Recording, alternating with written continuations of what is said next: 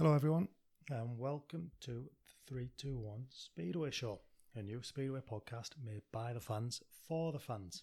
So as you'll guess by the title, this is a very quick intro show just to let you know what's coming up.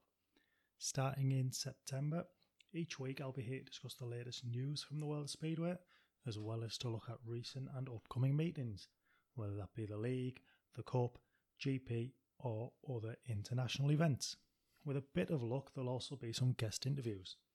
One of the big aims of this project is to get fans from all clubs involved, so I'd love to hear from anyone interested in coming on the show. You can get in touch by emailing 321speedwayshow@gmail.com. That's 321speedwayshow@gmail.com with your name and club, and I'll make sure to get back to you. If you're a fan of a now defunct club or don't support any one team in particular, please get in touch too. There'll no doubt be plenty of opportunities to get involved. A number of fans have already got in touch via email and Twitter to register their interest, which is fantastic. In fact, the level of support all around has been amazing, especially considering it's only very early days. I'm hoping to persuade some familiar names to come on the show too. That's riders, management and all areas in between. So one way to give potential guests an extra nudge to come on is to grow the show's following, to prove people like yourself will be listening.